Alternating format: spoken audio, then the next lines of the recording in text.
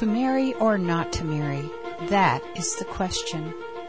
As Dave Wyrtzen will note in his introduction, 1 Corinthians 7 verses 25 and following in the history of the Christian church has been used to counsel just the opposite of what the original intent of this passage was. We are going to need prayer to work through difficult questions about its meaning. And this is exactly where our Bible teacher begins our study today, asking God to direct us. I'd ask you that your spirit would really touch our hearts concerning some difficult ideas that the Apostle Paul wants to share with us.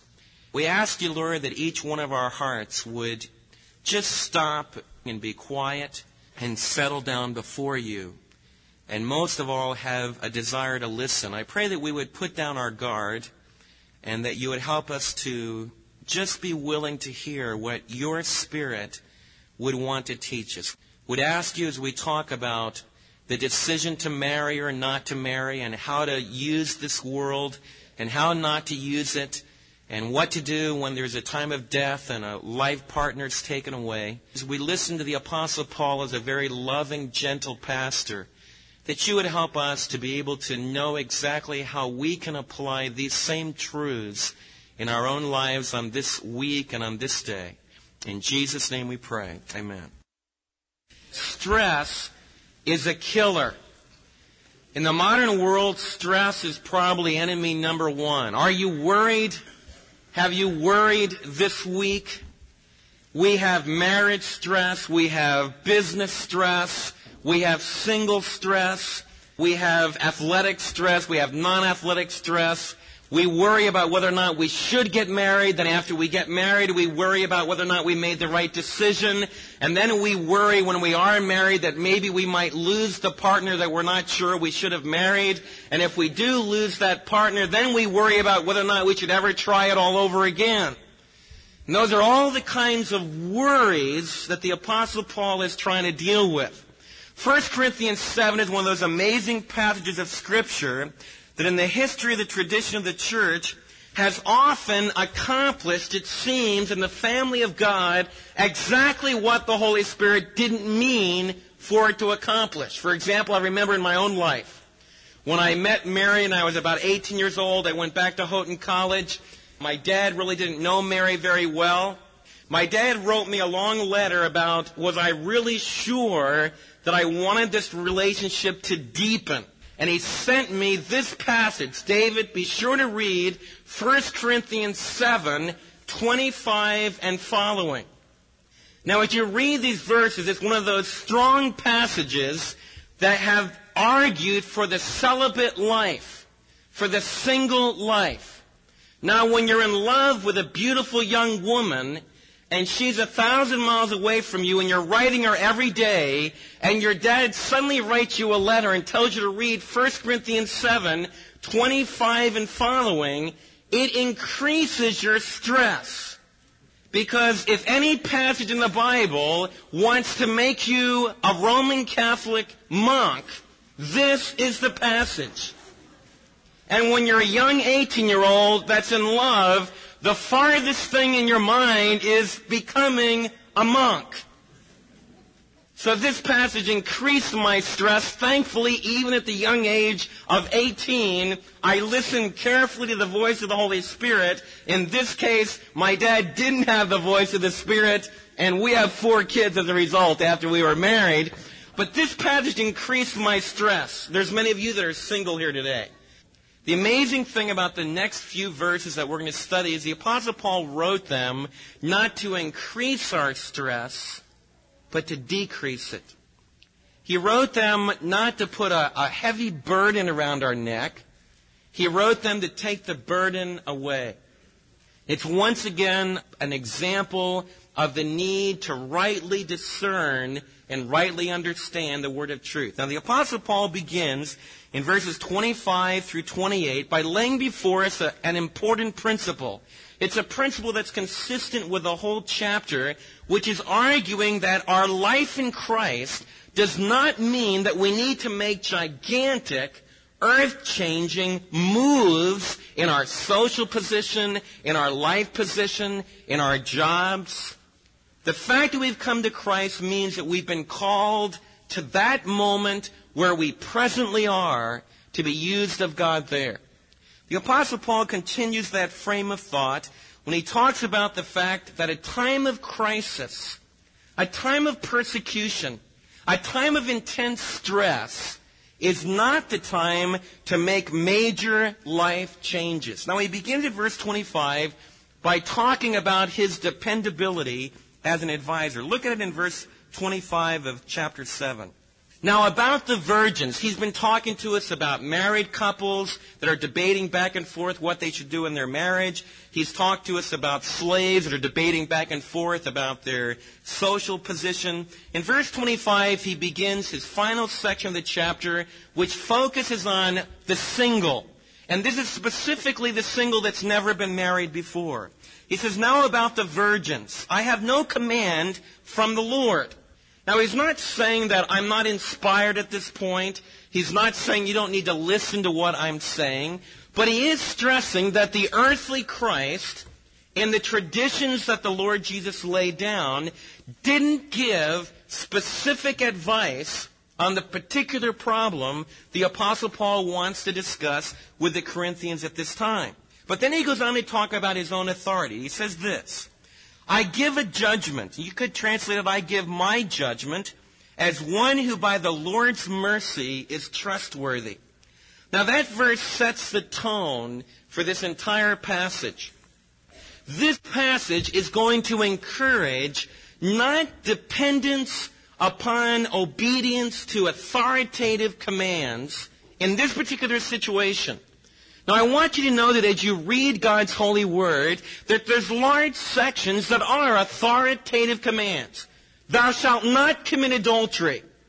The Apostle Paul would never write, I'm not commanding you about this, I'm just giving you a suggestion. It would be nice if you all didn't commit adultery. The Apostle Paul would never teach like that.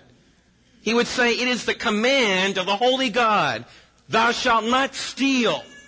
Thou shalt not commit adultery.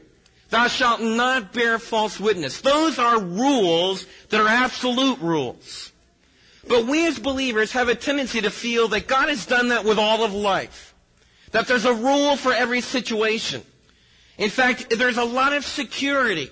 If you can come here today and you should say, David, should I get married? I'd like to have a counseling time with me. And you say, David, should I get married? And I have a long time of prayer. And I say, well, an inner voice told me you should not get married. You say, good, I will not get married. Or I say, yes, an inner voice told me you should get married. And you can follow my commands. In fact, there's many churches that's what the whole church family's built on. A very strong, authoritative teacher that tells them what food to eat, what time to go to bed, when to come to church, when not to come to church. As much as we rebel against that, we love it. We love it. Because it's safe, it's secure, and you can blame somebody else. In fact, that's why people that are in that kind of a church tradition will tend to go in and out of many different churches because they keep getting mad at the authoritative teacher. And the tragedy of it all is they never take responsibility as a mature child of God to realize that they have a will, and that's what gives them the opportunity to have relationship with God. And the Apostle Paul in 1 Corinthians 7 is not talking about the big absolutes. He's talking about living skillfully in a troubled time. And he doesn't give absolutes in this case. He gives some suggestions. And he leaves it up to the Corinthians to decide. He corrects some of their false ideas. He corrects some of the authoritative teaching that's coming in from the other side that is definitely anti-biblical. But then he leaves a lot of room for the Corinthians to decide. And what I'm going to try to do in the next few minutes is to try to go underneath the Apostle Paul's advice and lay out to you a principle that's undergirding either one of the options that you might have. And he begins by laying forth to the Corinthians that he is trustworthy. He says, as one who has obtained the Lord's mercy, I am trustworthy. I think there's something very important for all of you to see in that. The person that's worth listening to is the person that knows that they're only doing what they're doing by the grace of God. The Apostle Paul, if ever there's a man who was not filled with himself, who was not prideful, who was not enjoying the hold that he had on people, it's the Apostle Paul. If ever there was a man that was strong when he needed to be strong, the Apostle Paul was that man, other than Jesus himself. And what you have in this verse is a marvelous insight into his character, is that he realized that he was gifted by the Lord. The Holy Spirit had come into his life and given him a special ability to reveal the will of God. But he always recognized that it was the mercy of God. It was unmerited favor. He was a persecutor. He was a man that had even taken the life of believers in his unbelieving days. But God worked a miracle in his life, and the Apostle Paul never forgot that it was all a gift. You see, whenever a spiritual leader forgets that it's all a gift, it's all the miracle of God, whenever he starts to think that he himself is important, and these are the days when the American church needs to be reminded of that. I'm not important in my own strength. None of us are. This church doesn't need any one particular individual that's sitting among us or that's speaking to us. Whenever we think that, we are losing touch with reality. Because it's all of grace. It's all a gift from Him. And how the Spirit moves among a group is always merciful, never obligatory. It's always a gracious new gift. And there's freedom in that. A man and a woman that recognizes that never manipulates people, never puts yokes of burdens upon people that shouldn't be there. They also recognize the worth and the personhood of everybody else. They never try to be God to somebody. They're always focused on the mercy of God, and that's what makes them trustworthy. I want to challenge you again, because as you live your life, every one of you lives under someone's authority. Every one of you listen to certain voices. And I plead with you, one of the things that I want to proclaim very forcefully to you is that I want you to choose carefully those that you choose to trust. And the Apostle Paul is one of those men in life that I've chosen to trust. And the longer that I live, the more dependable that I find him to be, because he was inspired, breathed upon by the Holy Spirit of God. In fact, I view, when I'm teaching the book of 1 Corinthians, the only authenticity that I have, the only authority that I have, is when I am on target with what the Holy Spirit was breathing through the Apostle Paul. Not just the words, but the attitudes and the feelings and the approach and the whole way of life that the Apostle Paul was communicating. And so I begin with a reminder. Be sure you're listening to a dependable advisor. And that advisor will never take away your adulthood as a believer. You understand what I mean by that? A wise, dependable advisor will not take away your responsibility, will not take the place of the Lord for you, will not take away your decision-making responsibility. He will give you guidance, but he will also challenge you to take responsibility for your own life, because one day every one of us will stand alone before the throne of God, and you won't be able to say, well, David made me do it. It's his fault, Lord. The Lord will say, I'll deal with David when he gets up here. What about you? The Apostle Paul never forgot that. And that's what made him such a gentle, loving shepherd of God's people. But he does give some advice in this passage, and let's look what he says in verse 26. Because of the present crisis, I think it is good. Notice the tentativeness. I think, my opinion is that it's good for you to remain as you are. If you're married, are you married? Don't seek a divorce. Are you unmarried? Then don't look for a wife.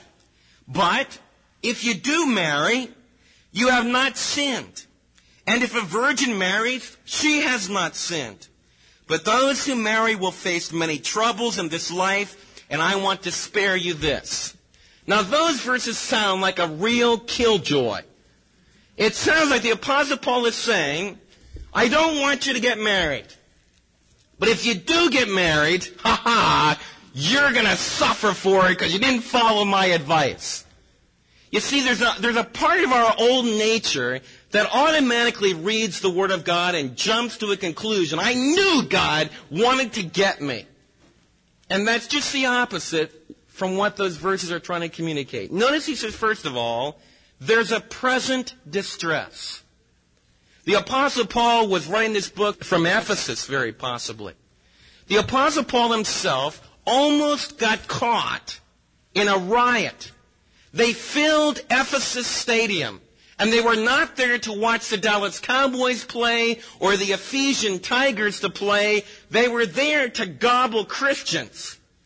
The whole city was uptight because the Apostle Paul was used by the Spirit to generate such a revival that it threw the whole idolatrous system of the economy into disarray. And the people of Ephesus were furious about it, and they were ready to tear Christians apart. Now I want to ask you a question. It's persecution time.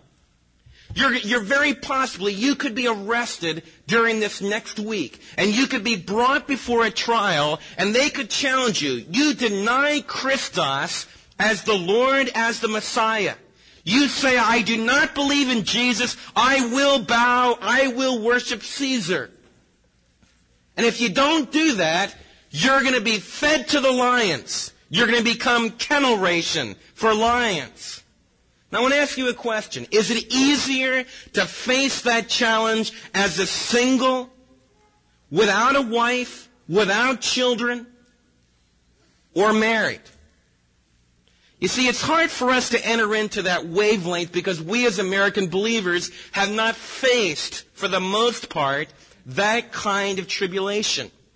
But there's many sections of the world, and I would like you to know, believers, that we live in the 20th century, which has seen more persecution of born-again believers than any other century. We must never forget that.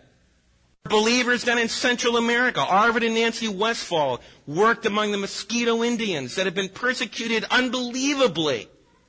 Many believers that have been killed. Arvin can tell you about dear friends of his that went to reach what they thought was another group of people, and they turned out to be a rebel group, and those believing men that sought to bring the gospel to another group of people were taken and tortured and murdered brutally. Now, when you're facing that kind of stress, it's easier to face it single than married. Now, Paul did not give that advice because he wanted to cast a burden on anyone. It just is a wise, skillful principle that if it's going to be a challenge of persecution, it's better not to have family entanglements. But I want you to see, even under that kind of distress, even under that kind of pressure, the Apostle Paul would not let anyone say, if you marry under these conditions, you've sinned. Now, this is a way of thinking that a lot of us have a lot of trouble with. You see, there was a party in Corinth that was counseling all the young people not to get married.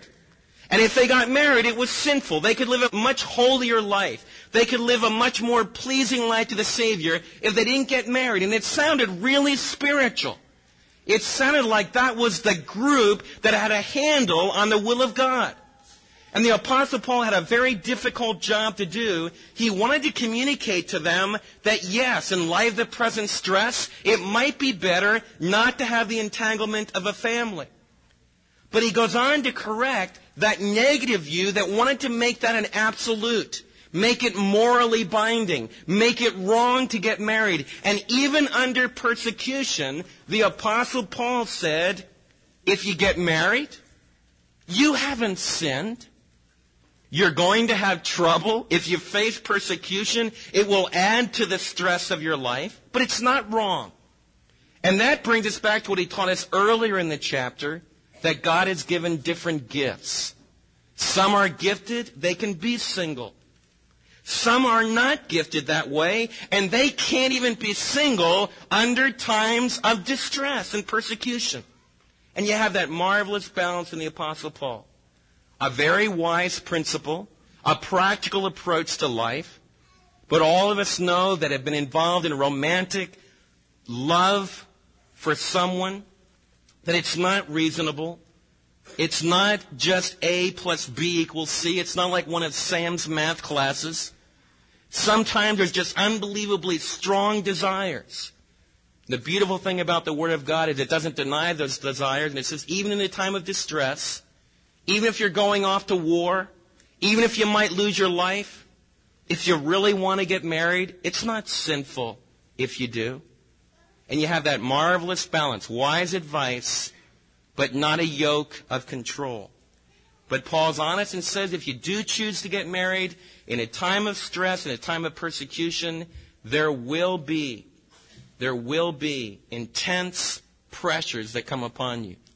The other thing I want you to see from this is that we're dealing with a church who had people who, for the cause of Christ, would choose to be single. Now, for American believers, that's tough. And we have a tendency to feel, contrary to the Roman Catholic tradition, which has had a tendency to pick up on this passage and make all of their spiritual leaders be single, Protestantism has tended to react the other way, and we almost distrust the single. I've been in some situations where a man that wants to be like a youth pastor or wants to be a pastor, an associate pastor, if he's single, when the guy goes out of the room, everyone will sit around and goes, I wonder if he'll be pure. I wonder if we can trust him with our girls. And in Protestantism, there's almost an underlying distrust of the single. I want to warn us about that. That's wrong. That's wrong. Because this passage is telling us that there's going to be some in the family of God that the Lord gives a gift. They can control their sexual desires. They are very dependable. But because they don't have the entanglements of family, maybe it will be even for a period of years, maybe 5 or 10 years, they'll be able to give themselves to a very selective ministry by making the choice to be single. Let's praise that individual. Let's accept that individual. Let's provide family in an extended way for that individual. And let's be careful of a residual evil distrust that will hurt that person instead of strengthening them. And that's the balance of this passage as we study it together. There is a place in the family of God for singles as well as marrieds, and I am glad for the emphasis Dave placed on this as we conclude today's study titled, Free to Care, Not to Worry. I hope that all of you who are single will deeply be encouraged by hearing about the special opportunity this station in life gives you to serve God in a very special way. I trust that you won't feel like a second-class citizen in the family of God, but that your enjoyment of God might heal any loneliness, and the task He has for you will give you the deepest satisfaction. To those who have the gift of marriage, we pray you will love God together, and that in times of trouble you will cling to one another in Christ's promise to give you the gift of love. Dave will be going on with a discussion of 1 Corinthians chapter 7, verses 32 and following on our next broadcast, which present the Apostles' secret of a worry-free life. Why not invite a friend to listen in? This has proved to be a non-offensive way to help others get under the influence of God's Word.